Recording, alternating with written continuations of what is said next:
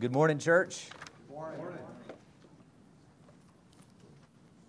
Today, if you have your Bibles with you, I want to encourage you to turn with us to Psalm 121. Psalm 121. As you're turning there, Psalm 121 is actually a psalm that is from a group of 15 psalms called the Songs of Ascent. And these were songs that tradition says that were sung by God's people as they were traveling to Jerusalem in order for to worship at one of the three annual festivals, which of course would have been the Passover, the Feast of Weeks, and the Feast of Booths.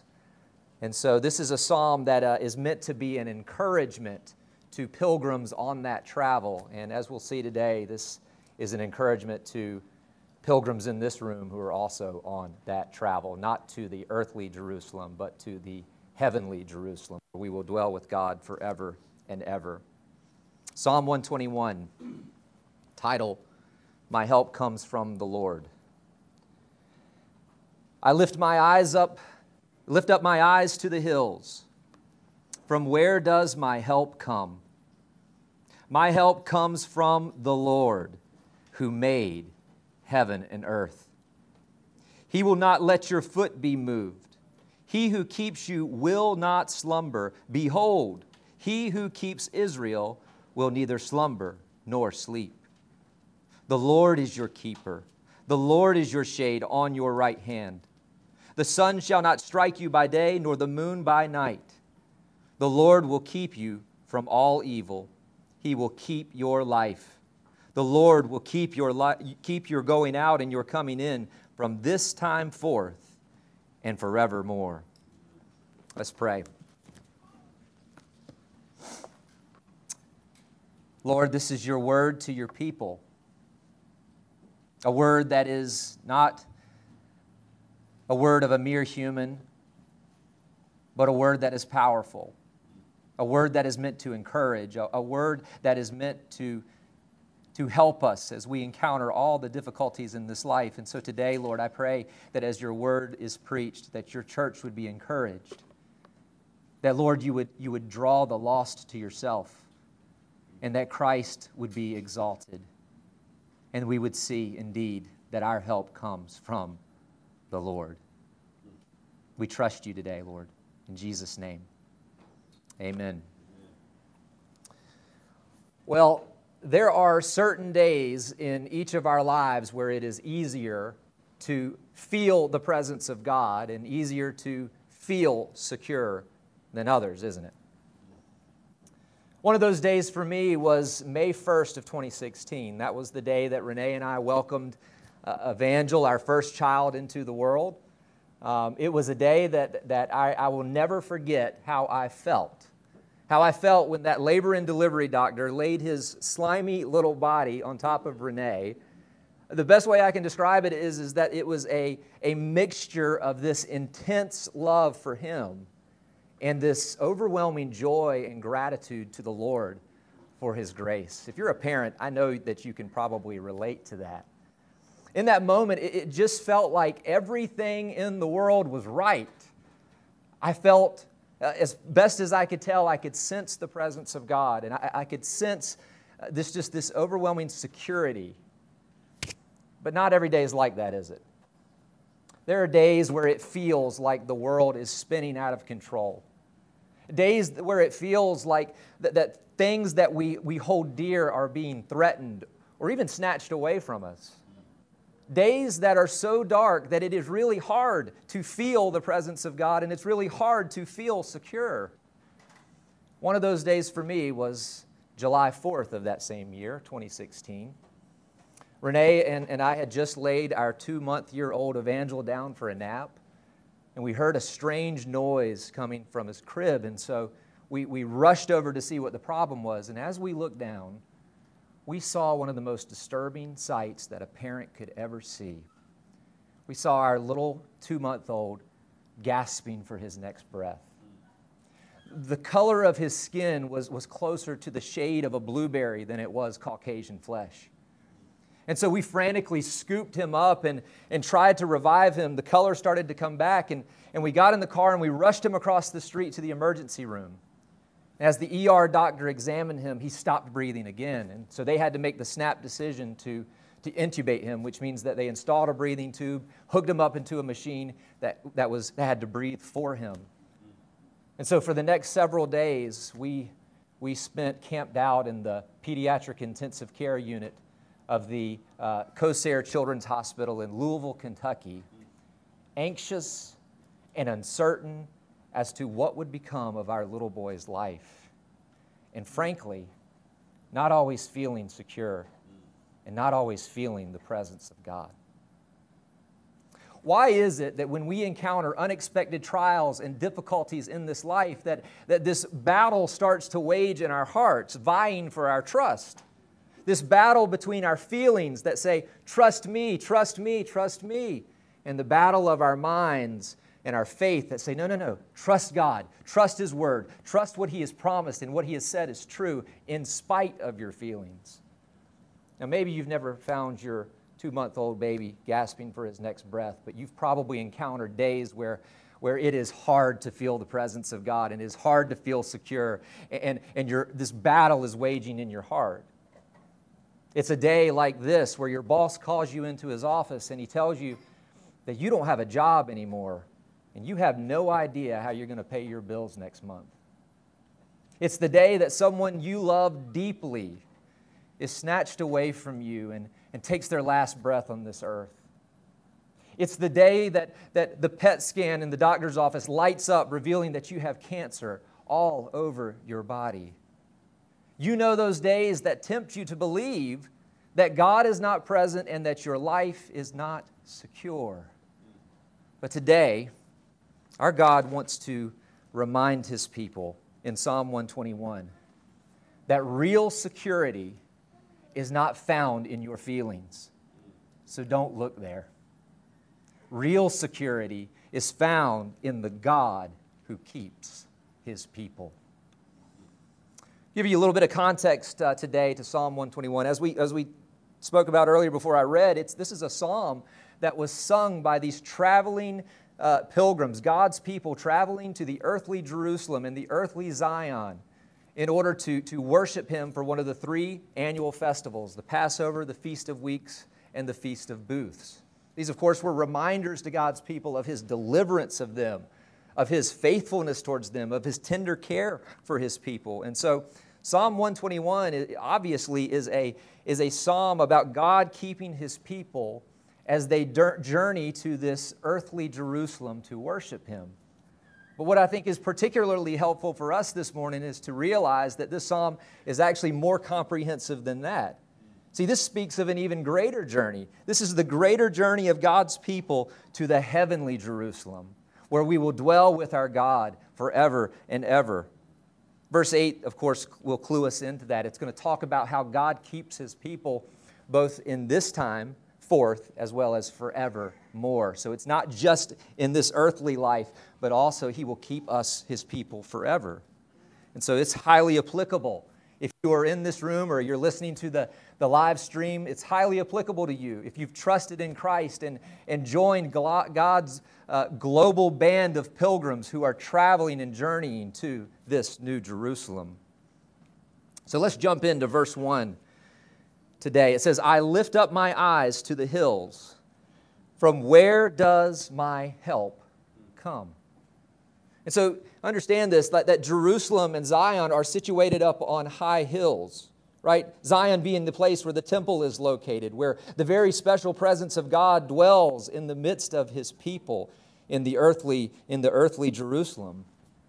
Now, if you are in this room and you live in eastern North Carolina and you have traveled on I-40 West, you know that there is one particular spot on I-40 West where you get your first glimpse of the majestic Blue Ridge Mountains. I think it's around Hickory, North Carolina. And it is a gorgeous sight. And if you are going to the mountains to vacation, that is a very exciting time because you can, in a sense, see your destination even though you're not there yet. Even though there are windy and dangerous roads ahead.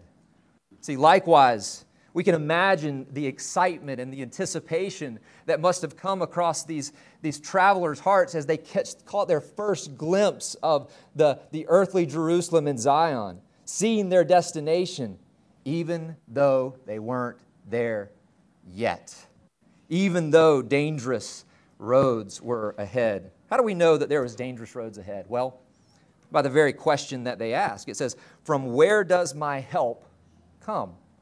From where does my help come? This question indicates that they recognized that they had a need for help, that there were things that they were going to encounter that were beyond their human and natural abilities. And so we can think about some of those things, just a little bit of speculation. We can have some educated speculation about some of the things that threatened their lives. It was known as an area that had wild beasts.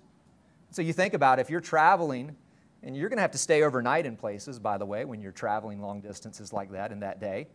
Wild beasts coming to do you harm or to snatch your children away from you in the middle of the night. But there's also another kind of prey that was out there during that time, and that was the prey known as bandits. They would hone in on you, and they would seek to steal, kill, pillage, rape, kidnap. And so there's real dangers involved for people in this travel. Even though we don't know exactly what they may have encountered, what we do know is this, that the journey to the heavenly Jerusalem is also dangerous, isn't it? There's a lot of dangers, a lot of things that threaten the people of God. Just think about right now in this moment in history, the things that threaten everyone in this room just about. Obviously, the coronavirus. For some of us, that's a threat to our physical health. For others of us, it's a threat to our spiritual health, as we as God's people have not been able to meet in the way that we are normally meet in fellowship. For others, it's this threat of financial help. How about this?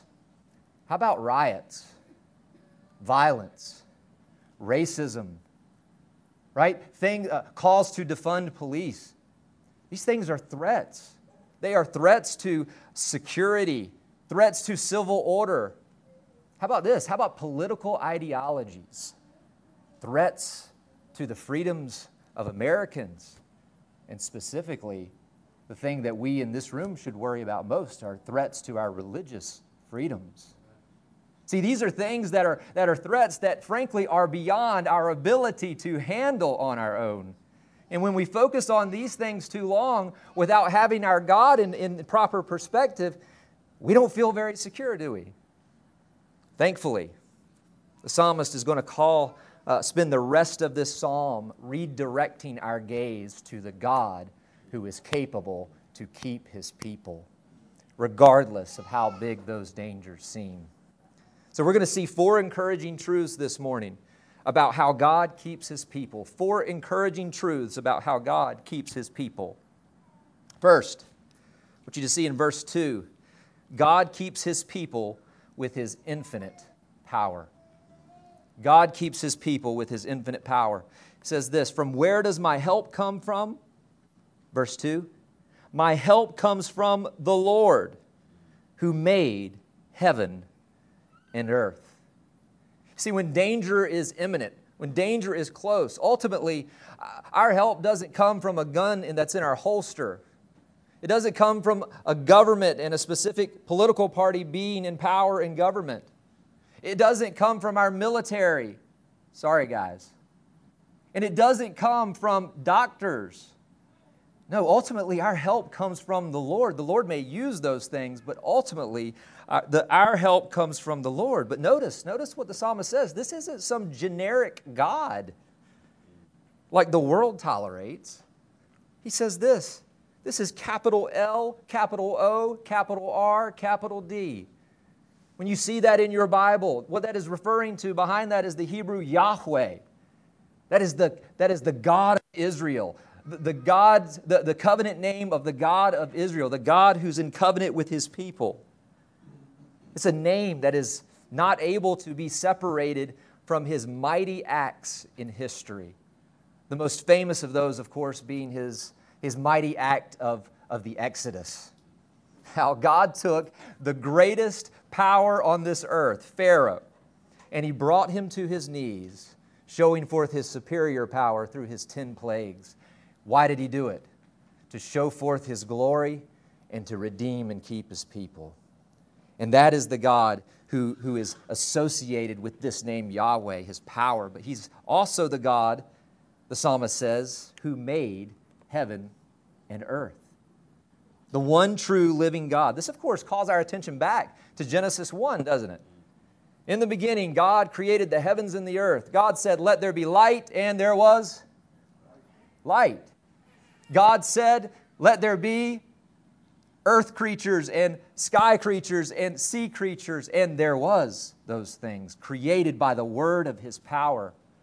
Let me just ask you, what kind of power does it take to create the heavens and the earth? What kind of power does it take to fling trillions of stars into the sky? What kind of power does it take to heat up the sun, whose core burns at 27 million degrees Fahrenheit? What kind of power does it take to create the diversity of 8.7 million species of animals? What kind of power does it take to bring order to a universe that should be in chaos with its various systems, like the solar system or ecosystems or the weather system or circulatory systems and gastrointestinal systems? I'll tell you what kind of power. Infinite power, unlimited power, unparalleled power. In fact, it is a power the psalmist's point is talking about. It says, as God is capable through his power to make the heavens and earth, he is certainly capable to help you no matter how big the threat is that comes your way. You may remember that there was a huge threat that was coming to the churches that Peter wrote to in 1 Peter. Severe persecution was at least potentially there for them. And so Peter writes an encouraging letter to them. And the way that he encourages them is to point to God's power to keep them in spite of the persecution that's there in front of them. He writes this: "Blessed be the God and Father of our Lord Jesus Christ. According to his great mercy, he has caused us to be born again to a living hope through the resurrection of Jesus Christ from the dead, to an inheritance that is imperishable, undefiled, and unfading, kept in heaven for you." Listen, "who by God's power are being guarded through faith." Who by God's power are being guarded through faith. For what? For a salvation ready to be revealed in the last time. So Peter's saying, yes, the threats are there, but also know that your God is there with his power, and he has the power to keep you in spite of the threat that is in front of you. So let me just ask you this morning, Christian, what threatens you? What do you feel threatened by right now? Is it your health or the health of a loved one? God is capable to heal.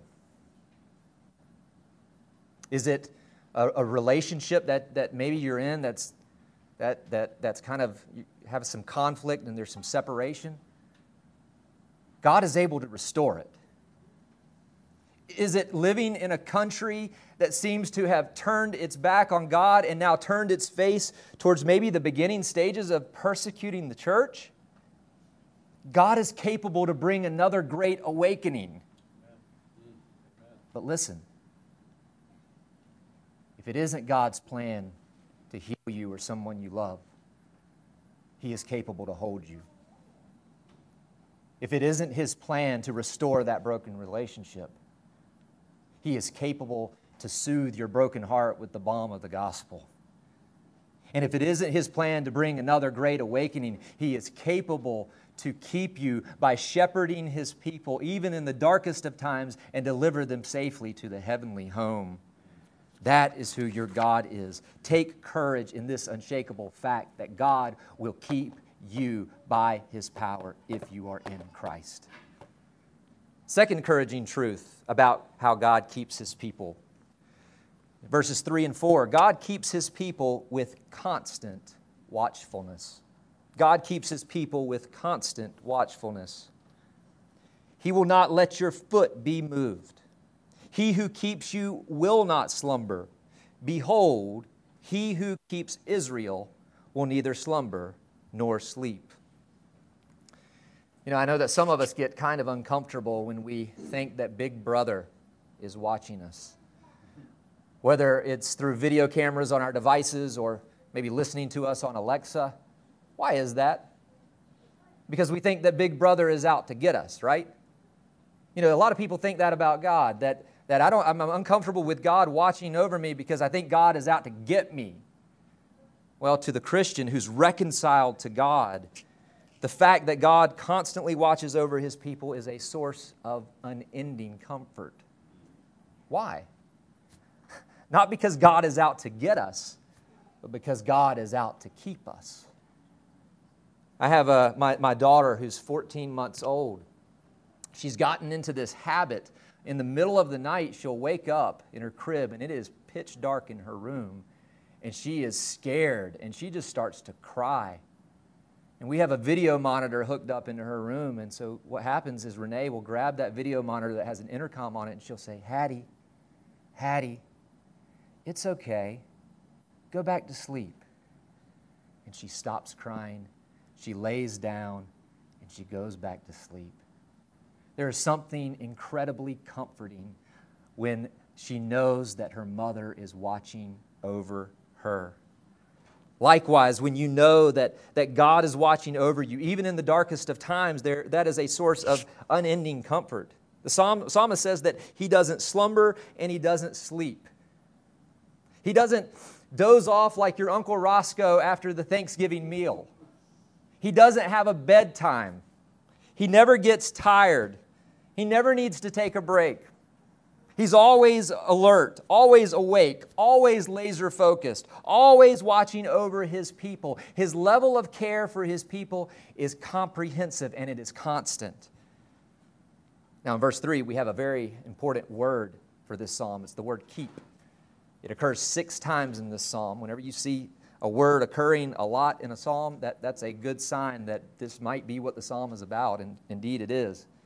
It communicates this idea of God guarding and protecting and preserving His people.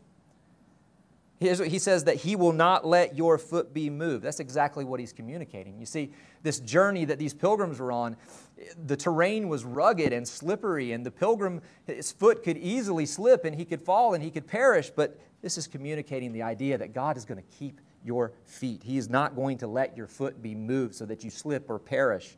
This idea that God guards you and protects you and preserves you. But I don't want you to miss, though, what's said in verse 4. Very, very important. He says, Behold, He who keeps every person in the world. No. Behold, He who keeps America. No. It says, Behold, He who keeps Israel will neither slumber nor sleep. See, God keeps His people, a specific people, an exclusive people, a set-apart people, a people who are in covenant with Him. Quick perusal of Scripture, it shows just the reality of how clear this is. Let me just ask you some questions. Obvious answers, by the way. Did God keep Sodom and Gomorrah in the days of Abraham and Lot? No. He brought judgment upon them for their wickedness. Did God keep every person in the world in the days of Noah? No. He brought the floodwaters of His judgment upon every person in the world, and then He kept His people by placing them in this ark. The most important question you're going to hear me ask this morning is this: will God keep you? Will God keep you? God keeps His people. Are you numbered amongst those people? Question for you that hopefully will help you to figure that out. And this question is this: do you think that you have lived a good enough life that when you die, you are going to go to heaven? In other words, on the day of judgment, when God examines your life, is He going to look at your life and conclude that, yep, he is worthy or she is worthy to come into my kingdom, into my presence, into heaven, and live with me forever? If you answered yes to that question, I want to love you enough today to tell you that there is a good chance right now in this moment that you are not numbered amongst the people of God. Why? Because you've missed the gospel. The gospel is not good people go to heaven. The gospel is that sinners, bad people, who repent and trust in Christ go to heaven. That's what the gospel is. Whenever somebody embraces the gospel, what they're embracing is no longer is the object of their trust in themselves and in their goodness. No, the object of their trust is now in Christ and in what He has accomplished, the salvation that He has won. You see, God has given us a mirror to look into so that we can see exactly what we look like. That mirror is the Ten Commandments. And whenever we look squarely into that mirror, what we see is not that we are squeaky clean and spotless. What we see is that we are filthy wrecks. What we see is that we are it shows us that we are liars and thieves and blasphemers and adulterers at heart and murderers at heart because we hate other people. It shows us that we are coveters. It shows us that we have failed to worship the one true living God in the way that He calls us to. It shows us that we are guilty on all counts. It shows us what the verdict is going to be on the day of judgment if we are still in our sins. It shows us that at any moment, the floodwaters of God's judgment could be unleashed on us, sweeping us into the hell that we deserve. It shows us that we need rescue outside of ourselves. It shows us that we need God to provide an ark to save us. And the good news is that God has provided such an ark. And His name is Jesus Christ. For God the Father sent His only Son into this world to take on the floodwaters of His judgment in order to save His people. When Jesus was on that cross, He was consumed with the wrath of God for the sins of His people.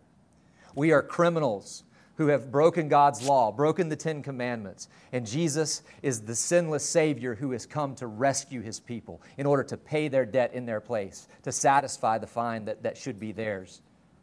The Scripture tells us that He suffered and He died on the cross, and then on the third day, He rose from the dead. You know what that was? That was an undeniable sign that Jesus is who He says He is and that He will do what He says He will do. An undeniable sign that the salvation that He offers is real.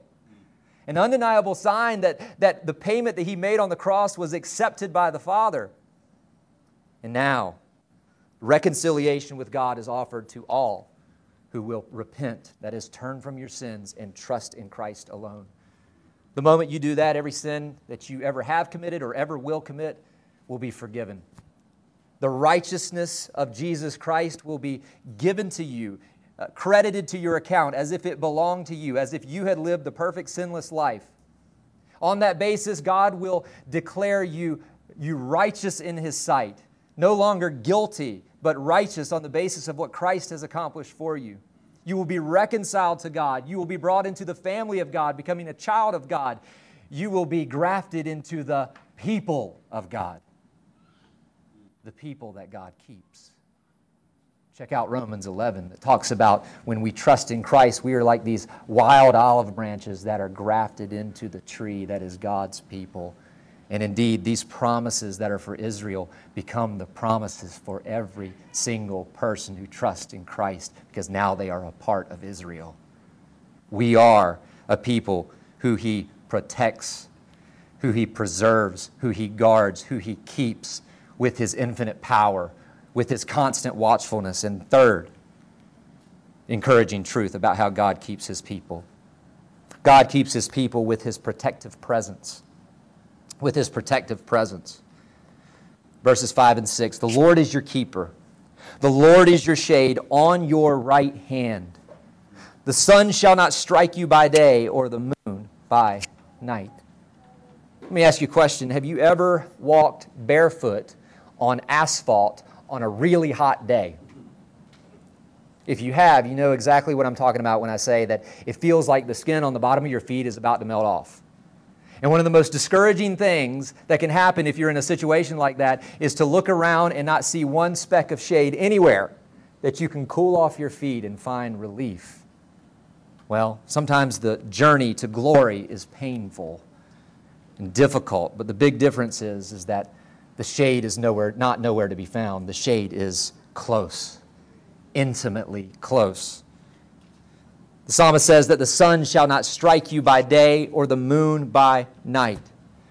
This word strike means to deal a blow that destroys. It means to strike down without the possibility of being able to get back up. And so the sun and the moon are being used as a metaphor to describe anything that comes into the lives of God's people that threatens to destroy us. Trials will come. Suffering will come. Pain will come. But nothing will destroy you if you are a part of God's people. Why? It says, because the Lord is your shade on your right hand. So as the shade brings relief and refreshment and protection from the heat of the sun, so God, the Lord's presence for His people, brings relief and refreshment and protection from the heat of trials. Let me just ask you, is this protecting presence, is this something that's kind of like a mirage that's in the distance, that's far off, and we just seem to never get there? No. It says He's your shade on your right hand. Right hand is communicating this idea of this close, intimate proximity. You may remember what the Scriptures tell us right now about Jesus, that Jesus is enthroned at the right hand of the Father. Again, this idea of this close proximity, this intimate proximity. You know, it's interesting to survey the Scriptures to see how God encourages His people in the midst of dangerous and fear-inducing times. You know, one of the primary ways that God encourages His people is by reminding them of His presence. Let me give you some examples of that. First, you may remember in Joshua getting ready to lead the Israelites into the Promised Land. They are to go in there and they are to drive out inhabitants that are, frankly, many of them larger in stature than they are, more sophisticated in war than they are. A very frightening thing if you were an Israelite. And here's what God says to Joshua. He says, "Have I not commanded you? Be strong and courageous. Do not be frightened and do not be dismayed." Why? "For the Lord your God is with you wherever you go." The Lord your God is with you wherever you go. God, see, is encouraging Joshua and the Israelites by reminding them of His presence. How about New Testament?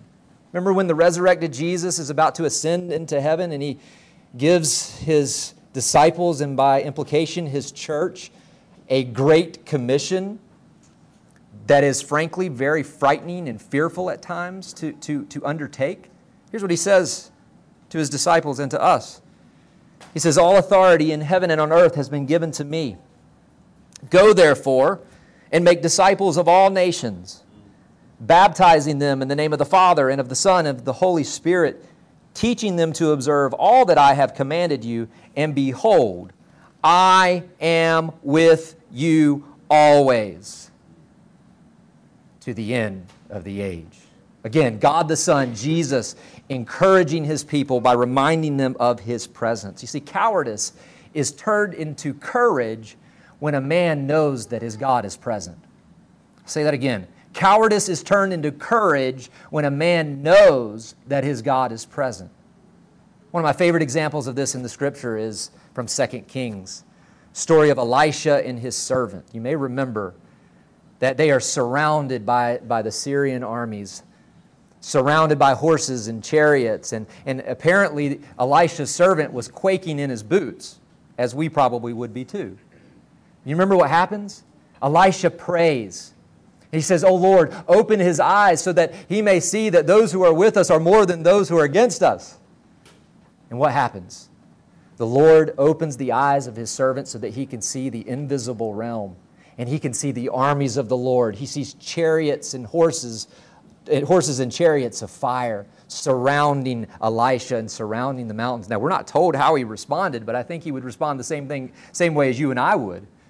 His cowardice would be turned into courage, knowing that his God was present. Christian, let me just ask you, what are you afraid of right now that you know that God wants you to face with courage? What is it? Is it uncertainty of the future? Is it losing something that you love? Is it cutting ties with something or someone? Is it Is it an overwhelming task? Is it sharing the gospel? See, God wants to know that whatever it is, cowardice is turned into courage whenever we know that our God is present. And God wants you to know this morning and trust that if you are a part of His people, that He is present with you. He is your shade on your right hand. He will preserve and protect and keep and guard you. And He wants you to know that this morning. The fourth encouraging truth about how God keeps His people. God keeps His people both now and forevermore. Verses 7 and 8. The Lord will keep you from all evil. He will keep your life. The Lord will keep your going out and your coming in from this time forth and forevermore. What comfort this must have brought to these traveling pilgrims, that the Lord would keep them as they left their towns and their homes and their families, and they made the journey to Jerusalem, and that He would keep their coming back and everything between, that no evil would swallow them up, that He would keep their lives. And we, as God's people, those journeying to the New Jerusalem, the heavenly Jerusalem, we can rest on this promise as well, that no matter where you go or what you do, evil will not overtake you. Let me ask you a question. But is that true? Is that really true? That evil won't overtake you? I mean, really, haven't we all known Christians that have encountered various evils that seemed like the evils overtook them? I mean, you think about fatal car accidents that are caused by drunk drivers, Christians being killed. You think about terrorists doing unthinkable things in killing Christians, beheading them and things of that nature. You think of church shootings where Christians are there worshiping their God, and all of a sudden evil comes in and pulls the trigger and they're dead. How can it be true that God keeps us from all evil when it seems like these Christians were destroyed by evil? To answer that question, we need look no further than the cross. The greatest victim of evil that this world has ever known is Jesus Christ. The innocent, sinless Son of God, creator and sustainer of all things, condemned by wicked men and hung on a cross. Unthinkable physical suffering, unimaginable spiritual suffering as He suffers under the wrath of God for the sins of His people. Jesus died. Think about the disciples. To His disciples, they must have thought and looked on and been like, wow, evil has overtaken Him. But then something pivotal happened, didn't it? The power of God, Jesus' dead body that was in that grave, came back to life again, rose from the grave, conquering evil, conquering death, alive to never die again. And He promises the same thing for His people. He says this in John 11, I am the resurrection and the life. Whoever believes in me, though he die, yet shall he live. And everyone who lives and believes in me shall never die. For God so loved the world that He gave His only Son, that whoever believes in Him shall not perish but have eternal life. Notice, He doesn't promise that evil won't touch you. What He promises is that evil won't overtake you. What Jesus says in Luke 21, saying to His disciples as well as to us, you will be delivered up, even by parents and brothers and relatives and friends, and some of you they will put to death.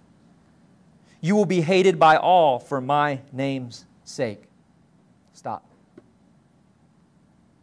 Being handed over, being hated, some of us being put to death. Again, He doesn't promise that evil won't touch us. He promises that evil won't overtake us. So listen to what He says next. But not a hair on your head will perish. But not a hair on your head will perish. All this is going to happen to you, but not a hair on your head is going to perish. When it's all said and done, When you find yourself in the new heavens and the new earth, you will look at yourself and you will see that not a hair on your head is missing. You will see that everything that sin and evil attempted to snatch away from you is restored 100-fold.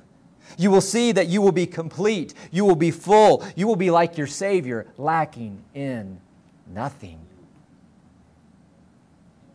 I think Billy Graham said it well when he said this before his death, getting us to start thinking about life a little bit differently than oftentimes we live. Oftentimes we're so short-sighted and we just see life as everything that occurs on this side of the moment we take our last breath.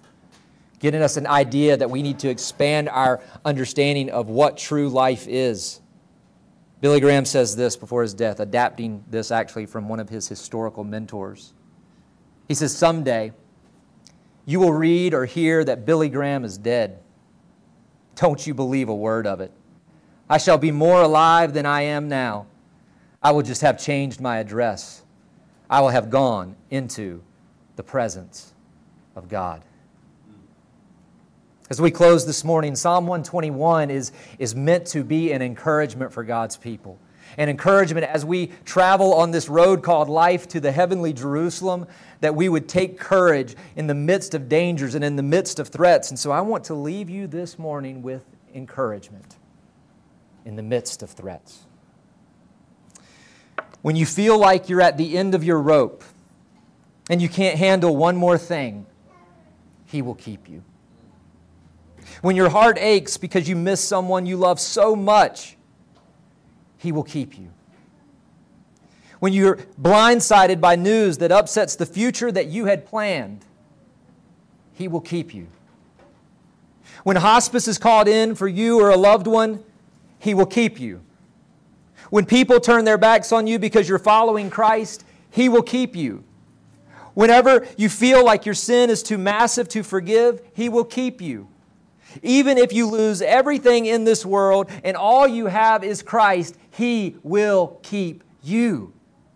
He will keep you in the ark, which is Jesus Christ. And He will deliver you safely to your heavenly home where you will see your God and Savior face to face and you will dwell with Him forever and ever and ever. He will keep you. Because real security is not found in your feelings. So don't look there. Real security is not found in your circumstances. So don't look there either. Real security is found in the God who keeps His people. Let's pray. We are grateful for your word, Lord, for your reminders. Nothing that most of us haven't heard before, but oh, how often we practically forget it when we encounter difficult trials in this life.